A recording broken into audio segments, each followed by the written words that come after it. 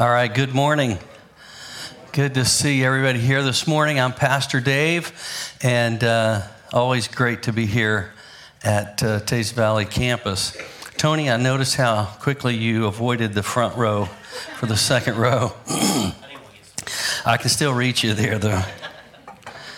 Thanks, Luke and Aubrey, for doing such a great job, not just this morning, but at this campus, holding down the fort, keeping things going, and doing their ministries well. And if you are a recipient of their ministry, would you just give them a little hand today? I think they're doing a great job. And if I forget to say this, after the service, many of you have been watching the modular out here. This was a donated modular, and we've put some money in it to get it there and to fix it up. And it is getting closer and closer to where we want it. So today, if you'd like to go down there and walk through, I think it's cleaned up enough that you can walk through. Tony Stillwell here has been leading the charge on that remodel, and he's going to have it open after service. So if you want to walk down there, it's just open space, but you can kind of envision, see some of the work we've done, go out on the back deck, and really from the back side, it looks really finished, but we got a lot to do. We got the front drive-it work to do and some underpinning and also inside. So thank you, Tony. You've done a great job there. Yeah. And welcome to the elementary kids. Thank you for being in here. You're either back there and want to be out here, or you're out here and you want to be back there. So one Sunday every quarter, we want you out here to see what it feels like for you to be out here. And hopefully it's not traumatizing to you. Luke and Aubrey work hard to engage you. And I hope that some of the things you hear today will be engaging. If you picked up a little clipboard back there in the back as you came in, how many of you did? Hold them up if you did. Anybody got any? I see a couple. If you didn't get one, feel free to make your way back there right outside the door. There are some words you might hear, and you can circle them on your paper. And so you can that's called active listening. You can listen to what I'm going to say.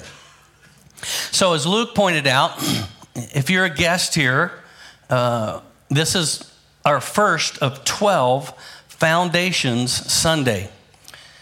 If you were here, or maybe you follow us online, you may have heard a video that we produced with me speaking for about 19 minutes. We showed it here on January the 8th, and I covered Psalm 11. And in that psalm is known for a question. And the question is, if the foundations are destroyed, what can the righteous do? And I explained that the foundations, the use of that word there in that psalm is not referring to other things like it does in other parts of Scripture. For instance, the word foundations is used to refer to the foundations of the earth. That was their perspective. The foundations of a house, the foundations of a city, the foundations of God's throne. And we could go down a list of things, but the word foundations was not used in that context for those things. What it was used for is the foundations of our heart. And the foundations of our heart are the principles by which we live. It's the values, it's the foundational values of our lives by which we live. And we could talk about how, many of us grew up in a time when our parents taught us, for instance, that you should be nice to everybody, but especially the elderly. And so maybe you say yes, sir, or no, sir. You don't hear this much anymore, but it's a good foundation to lay in our hearts when we were little. Or maybe take your hat off when you go inside. That's a foundational principle that, have respect. Or there are a lot of things that many of us grew up with that laid the foundation for how we act and how we live and what we believe. You with me? So we believe, when I say we, I'm including many of you, hopefully, that our culture is trying to destroy some basic biblical Christian Foundations. Would you agree with me or not? You would agree with me. Good. That's good. It's easy for me now because I know you agree with me. So thank you. And so this is what this is. Foundations, which is one Sunday a year for adults, and the subsequent Wednesday, and the subsequent Sunday night. So last Sunday of the month, last Sunday night of the month, training, Wednesday night discussion, group discussion. That's how we're tackling this. Children, every single week, as you saw, they're getting something every single week. Not an entire lesson, but a little nugget. We're calling it Prepped and Prime. And I want to thank Aubrey really leading the way in the children's area for our whole church. So the whole church is benefiting from a lot of her work there. And so 3 hashtags where we encourage you to use if you're on social media, or I think you should just work these into normal conversation. I think you should say, our church is doing a new series, hashtag Dig Deeper. Make that normal. Some of you got that, some of you didn't. But be prepared. Know why. Hashtag know why. I think we should start talking like this. Hashtag be prepared. And this is a monthly topic. So one topic a month. The topic this month, as you already heard, is God is real, or the God of the Bible is the only true God. Aubrey has reworded these so kids can understand them a little bit better. But for us, for all practical purposes, it's God is real. And this is a strategic plan from your church to attack these, or defend against, maybe we should say, the attacks of the culture, specifically atheism. I don't know if you are aware of it, but atheism is growing. They wanted to marginalize God, and now they just want him out of the way altogether. This is a growing religion, atheism. Agnosticism, which said, so I don't care about God because God doesn't care about me.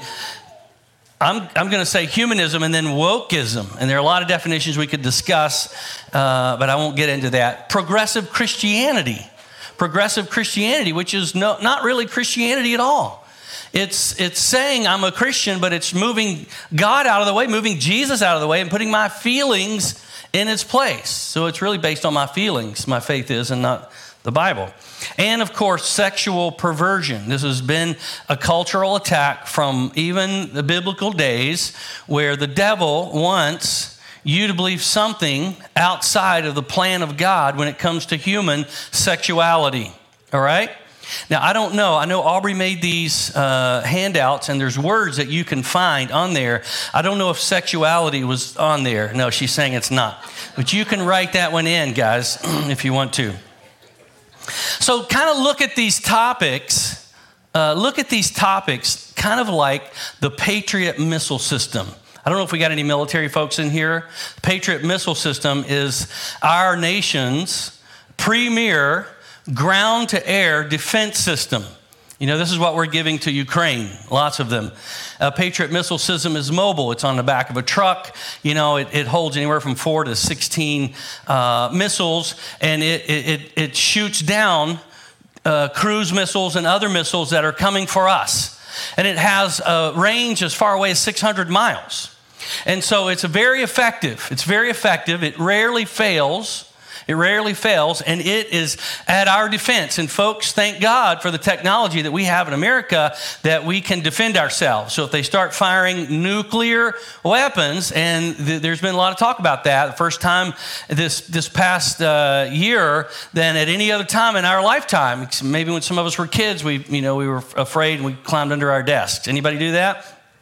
So the Patriot missile system is our defense. So kind of look at our Foundations program as our defense for our faith. We want to be mobile, we want to be quick, and we want to be ready to defend whatever the devil throws at us. And this is biblical. Ephesians 6:16 says, take up the shield of faith with which you can extinguish all the flaming darts of the evil one. So think of the devil, he's throwing arrows at us from every direction, in every venue that he has a hold of. And when I say venue, I mean your kids' programs and commercials. And I'm talking about your radio. I'm talking about your conversation. I'm talking about anything you can see or hear or experience. The devil is using to attack the foundations of righteous living. Are you still with me? So we need to be ready with our Patriot missile system to attack those. And that's kind of the know why part of this. And so here's why we're doing this. First of all, because we love the Lord. We love the Lord. Yeah. We love the church. And we love God's word. And we realize that so many people in our culture are trashing our Lord. They're trashing his word. They're trashing the church and his people. And so, because we love him, we need to stand up for him. Fellas, it's like you. If somebody started trashing your wife, would you stand back and agree with them? Would you stand back and do nothing? Or would you stand up and fight? I mean, even if you went down dying, that's the right thing to do, is fight for the honor of your bride. Amen? And so now, as Aubrey pointed out, Jesus has already fought for us. He's already won the war. You and I are just fighting battles along the way. It's kind of like watching a game that you recorded and somebody slipped up and told you that the Mountaineers finally won, or the Herd or whatever.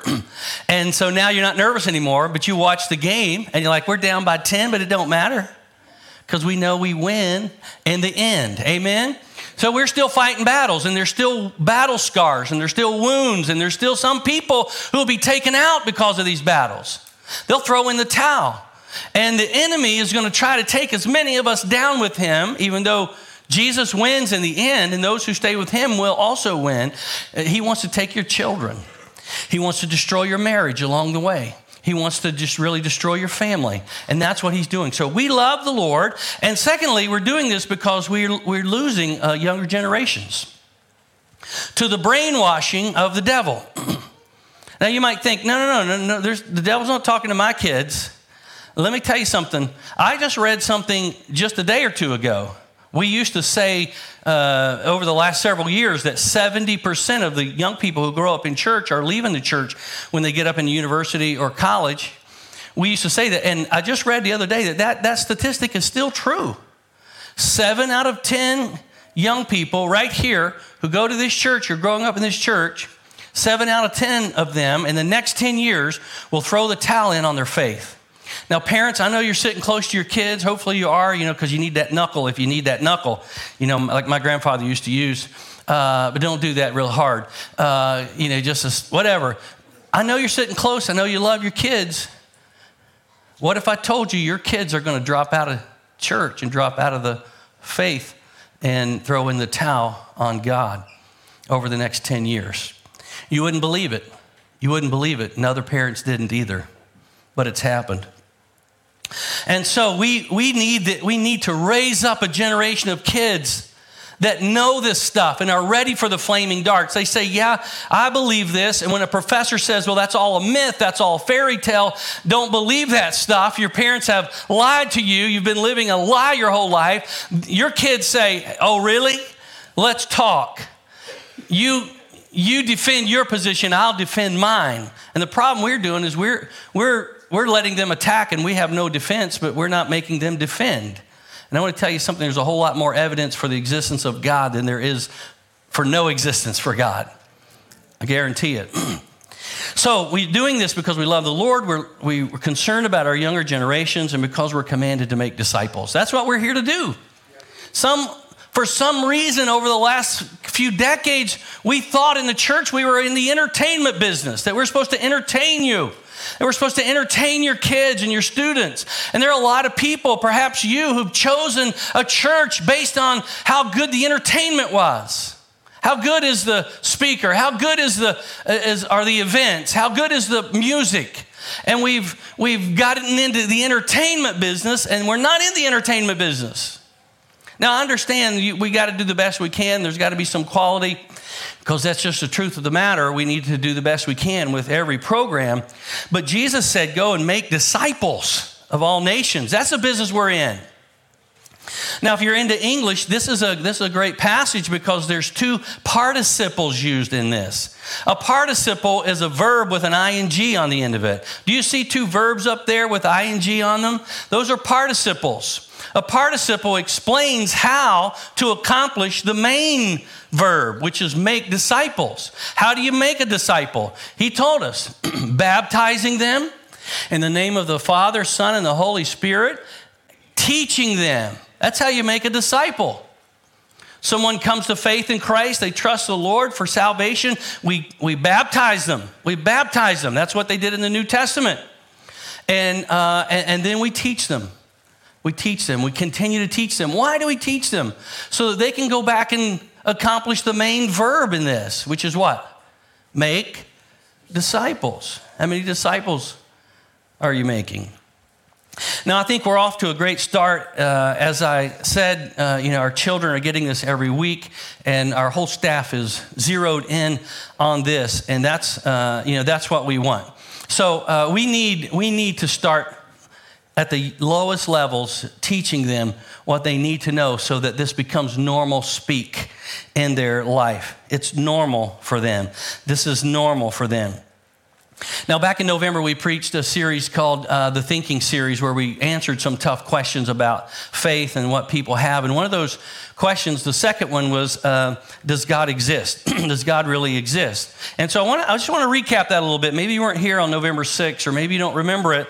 My experience was that on Monday morning, I don't remember what I preached about the day before. I have to go back and look at the notes. So I know if it's hard for me to remember sometimes what I preached, it might be hard for you to remember what I preached. So we started with Psalm 14. You know, when we look at the Bible, I want to remind you, the Bible is not it's not a book that proves the existence of God. Now, I'm going to be straight with you. I'm not disparaging the Bible. I love God's word, but it is not a book that proves God's existence.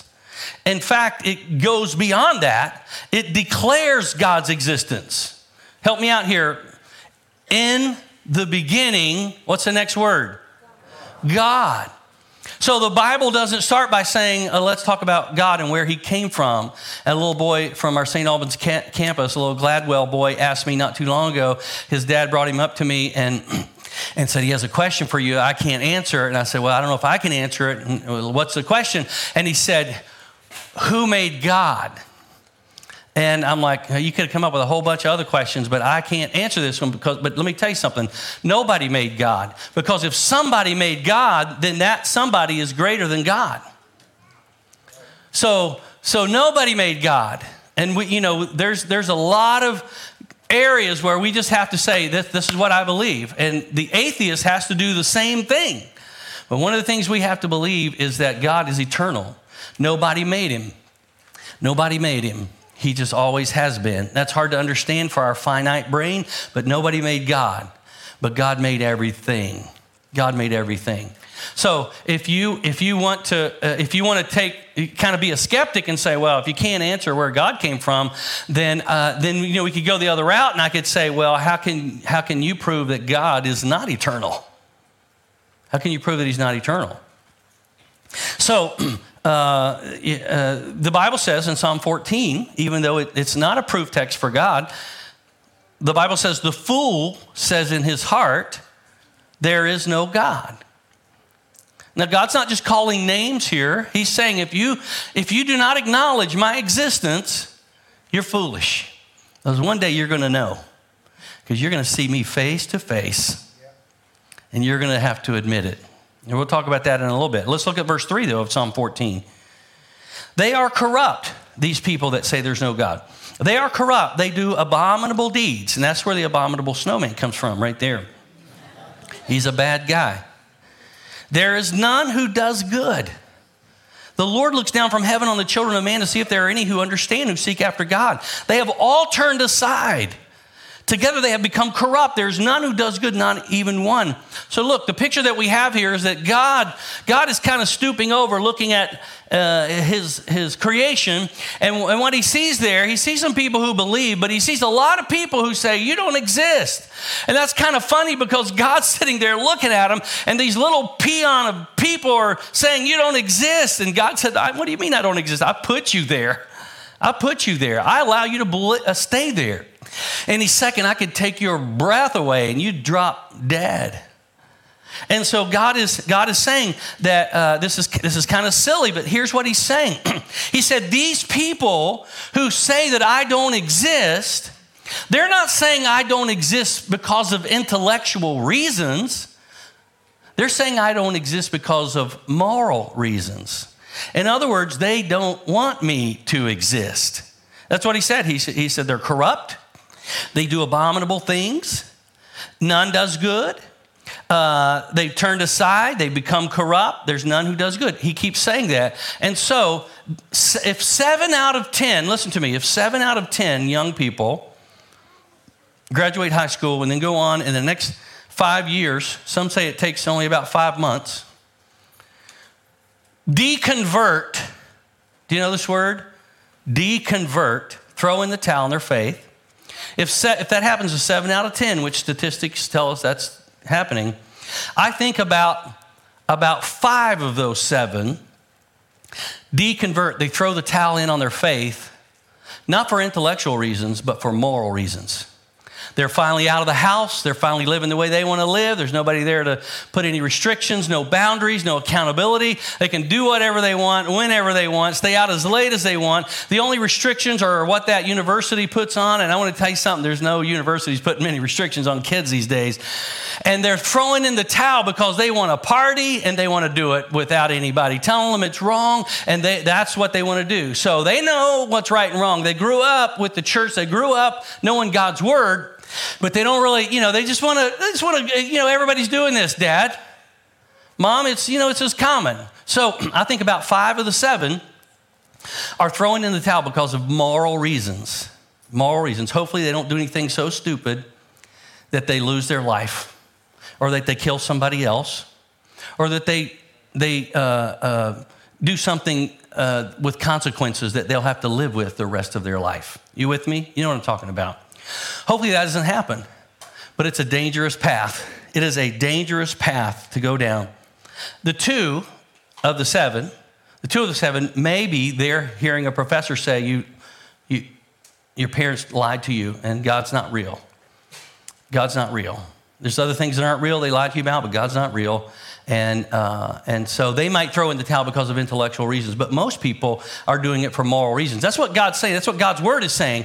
So what we want to do is we want to build that foundation so strong that, as Aubrey pointed out a while ago, it's not just in their head, but it seeps down into their heart. And when they get to that point to where they can go party and they can go do their own thing and they can live their own life and they can make their own decisions, their head says, wait a minute, this isn't right.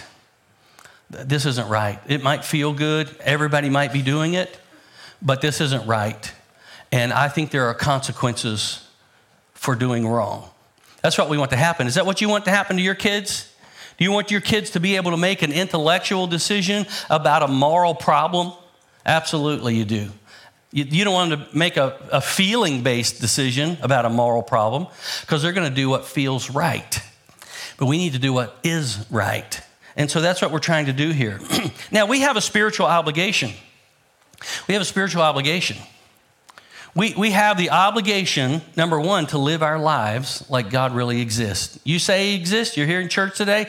Maybe you're not a believer. I hope you'll become a believer before the hour's up. But you say God exists, and you're talking to someone, trying to reason with them. Don't let them say, yeah, but what you're telling me didn't work for your marriage.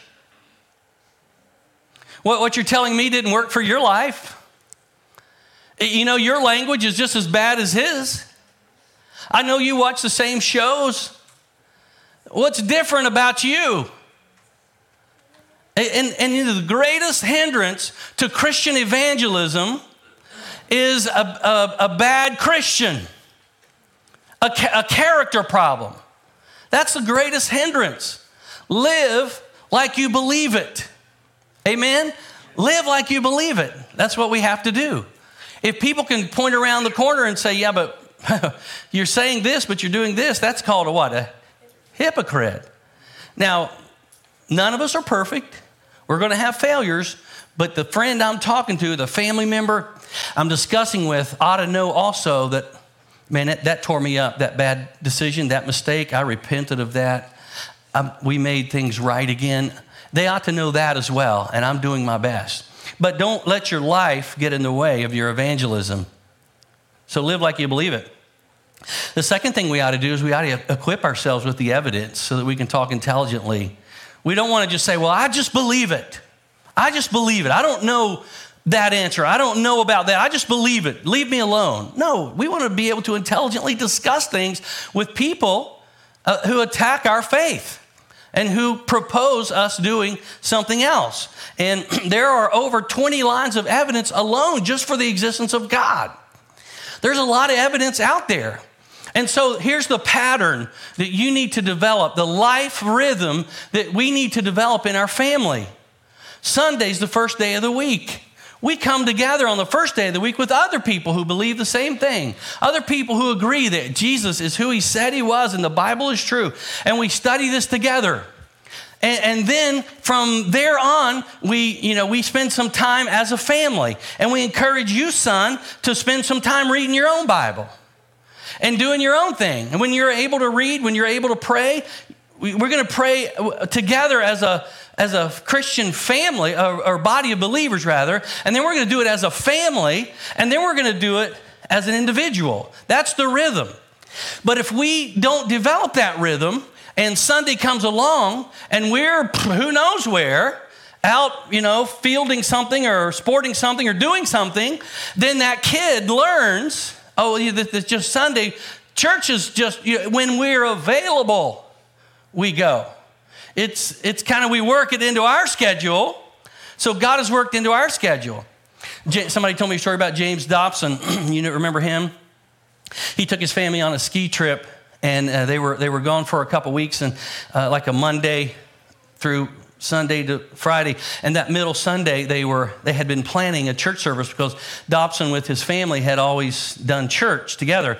But the week was terrible for skiing. It was just not good. It was bad conditions all the way through that week. And guess what? On Sunday, the sky opened up. It was a beautiful day, and Dobson said he struggled with this, but he remembered, the pattern that he had started in his family's life. But this was just the one day, the first day it was nice. And so he told his family, he said, we normally go to church. We normally do church. If we don't go to church, we do it. We have the time of family devotion. But I know we haven't been able to ski, and we paid all this money, and we're out here, and so we're gonna ski today. We're gonna skip it. And so he went back in and put his ski stuff in and came back out, and his family was sitting there, and his son was crying. And he said, son, what's wrong? I said, we're going to go skiing. And the son said, no, Dad, you've had this rule all of our life. And when Sunday comes, we go to church, and you're breaking this rule. And Dobson said he felt about that big, and he dropped everything, and they had church before they went out to ski. Listen, folks, these are rhythms. These are patterns that your family has to establish. And if you don't establish it, then don't expect your kids to be ready, to be prepared, to have those rhythms in their life. We really are only one generation away from true Christianity being extinct.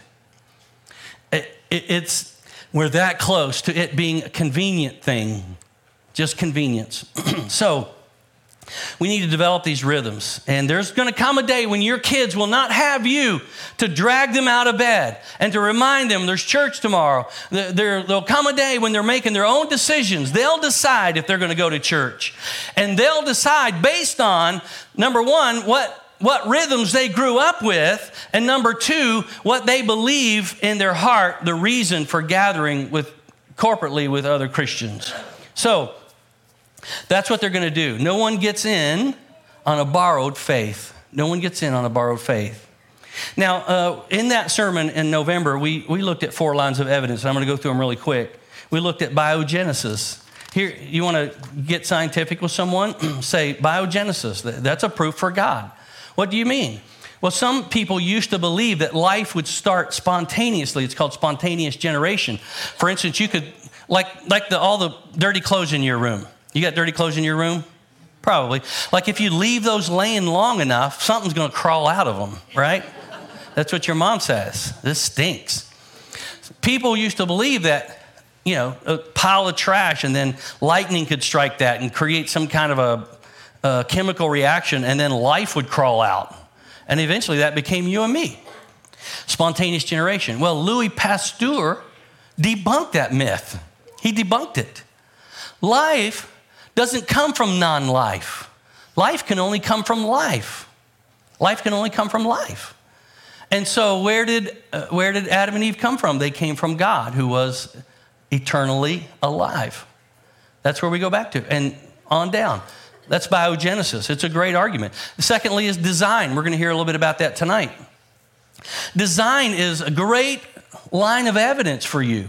What design, you know what that is. You look at your body, you look at nature, you look at so many things, and you're like, how did that happen like that? How does this work? And you come to the conclusion, and by the way, a lot of atheistic scientists have come to faith because of the argument from design. They look at things and say, there's just no way. And they can see things that you and I can't see through microscopes and telescopes, and they're like, there's no way that just happened. And so if there's evidence for design, that means there has to be a designer. The argument from morality, or let's say evidence. We don't want to argue with people. We just want to present the evidence. Morality is a great one. How do we know what's right and wrong? How do we know? You teach your kids when they're little, but they know if they punch their brother in the nose, that's wrong. They know that. So they either did it maliciously or defensively, but it was still wrong. Still wrong. And so innate, there is an ability within us to know right and wrong, to recognize beauty, to have a conscience, and to abide by a standard. And let me say something here. I think we as Christians in this country need to give some serious thought to the implications morally of a godless society. Listen, if you take God out of society, it's no holds barred. It's whatever. If you take God out, and whatever I'm doing is right, and you have to accept it. You with me? And so morality and God are the basis for our law, for the rule of law. You take him out, you don't have any ground to stand on. Such are the paths of all who forget God. The hope of the godless shall perish. Now I'm going to jump down to the last one here, subjective experience. This is kind of what Luke was talking about when Luke was up here. Your subjective experience, nobody can argue with. If you used to go a certain way and God got a hold of you and you got a hold of his word, you heard his word and you repented, you changed your life, and now you're a different man. You don't do drugs. You're not cheating on your spouse. You're not cheating on anything. You're trying to do right. You're not perfect, but you're living right. And somebody who used to know you when you were over here looks at you and says, what happened to you? And you say, I found Jesus, brother, and you need him too. And they say, well, what does that mean? Well, I'll show you what it means. That's a subjective experience with objective results. So if God speaks to you through his word, and he does, then he must be alive. He must be real. Something is moving you to change and to do better. And people will tell you that long and lasting change, if it's an addiction or whatever it is, can only happen through Jesus. Can only happen through Jesus. As the deer pants for flowing streams, so pants my soul for you, O God. My soul thirsts for God, for the living God. It's like we said last week, we need a craving for God. Now, maybe these things work, and there are many others, but maybe they don't. Maybe someone is still unconvinced. I'm going to give you one more before I close, one more line of evidence that you might be able to use in conversation. Now, this is not the best line. It's not scientific. It's more what we would call philosophical. But it's I think it's easy to understand, although after I explained it last service, I thought, man, that was so confusing. So hopefully you can see through the way I have it written down. And this might be a last chance for some of you with your friends or family members, all right? And I want to jump off of the story told about the rich young ruler. Remember the story? This is Mark 10. As Jesus was setting out on his journey, a man ran up and knelt before him and asked him, "Good teacher, what must I do to inherit eternal life?"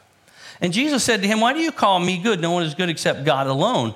You know the commandments. Do not murder, do not commit adultery, do not steal, do not bear false witness, do not defraud, honor your father and mother." And the young man said to him, "Teacher, all these I have kept from my youth." And Jesus, looking at him, loved him. That's interesting. And said to him, "You lack one thing. Go, sell all that you have and give to the poor, and you'll have treasure in heaven, and then come and follow me."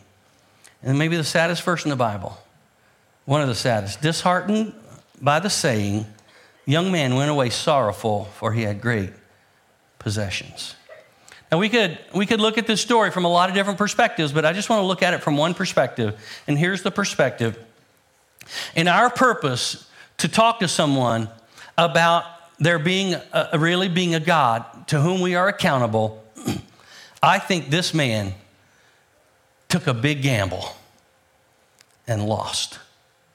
Everything I know about God, everything I know about the Bible, everything I know about what Jesus said, if this man walked away from God, if he walked away from Jesus, he walked away from God and never came back, never repented, never gave up his possessions, never sold what he had and followed Jesus. Now, I'm not saying we have to sell what we have. This is the principle here. He was holding on to something that prevented him from holding on to Jesus. If he did that, then that man today is eternally lost.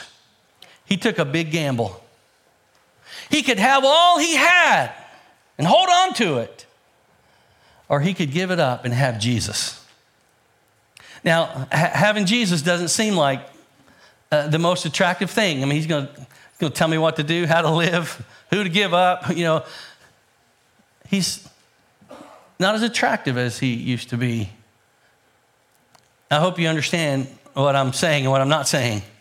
To a lot of people, the world is more attractive than Jesus. Because the world makes me feel good. The world is lining my pockets. The world, you know, they think I'm important. Jesus becomes my master. I have to.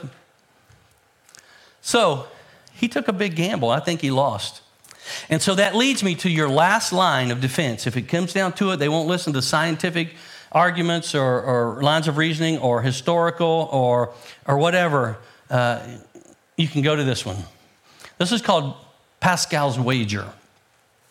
You may have heard of this. Blaise Pascal was a 17th century mathematician, philosopher, and theologian. He was a Christian scientist of his day. And after he died, they found some of his writings that were stored away that were never published. And they found a book of writings, and it was titled Thoughts. Thoughts, in his language, thoughts. And he had just written some things down that he was just thinking out loud. They never got published until posthumously after he died. And they found in this book of thoughts, they found this page or two to help you persuade someone to believe in God. So here's how it goes. And you should look this up in case I don't do a good job. He said, either God exists or he does not exist. Right? Either he does or he doesn't. That's what he said. In this game of life, since we are alive, we have to make a choice. You can't avoid this decision. If you put off the decision whether or not God is real, Jesus is real, the Bible is true, if you put that off, you're deciding that it's not. You with me? That's the decision you're making. You cannot avoid this decision. You have to decide, is God real? Is the Bible true or is he not? And is it all a lie? So if God does exist, if God is true, Maybe you can't prove it scientifically, but if God is true and you say, yes, I believe God is real, and yes, I want to obey the Bible and I want to follow Jesus, and so you believe in him and you live accordingly, then when you die, you win big. Wouldn't you say we win big? Yeah. Heaven. Wouldn't you say that's a great win? Amen. If indeed God does exist and you disagree and say, no, I don't believe there's a God. And I see lots of people on my Twitter feed and out there who are taking their chances. And they're saying, nah, I don't think so. If there's a God, why this? If there's a God, why that? Why would he allow this? Why would he allow that? Well, this allows you not to even have to talk about those things. Either he exists or he doesn't. We can explain why this happened and why that happened and all that stuff. But he either does or he doesn't. And if he does and you say he doesn't, but he really does, you lose big. Would you say an eternity in hell is losing big? I hope so. We need to preach on hell a little bit more.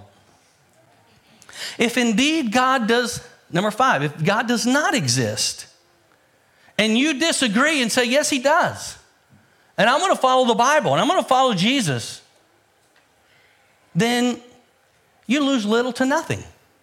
God doesn't exist, but you've lived as a Christian, which I propose to you in another sermon. That's the best way to live, right? I mean, is there anything about Christian living or Christian values that is bad? I can't think of a thing. I can think of some Muslim beliefs and values that are bad. I can think of some other things that are bad. I can't think of one thing in Christianity that's bad for you. It's the best way to live. So if there's no God, you've still lived a virtuous life. You lose nothing. You lose nothing.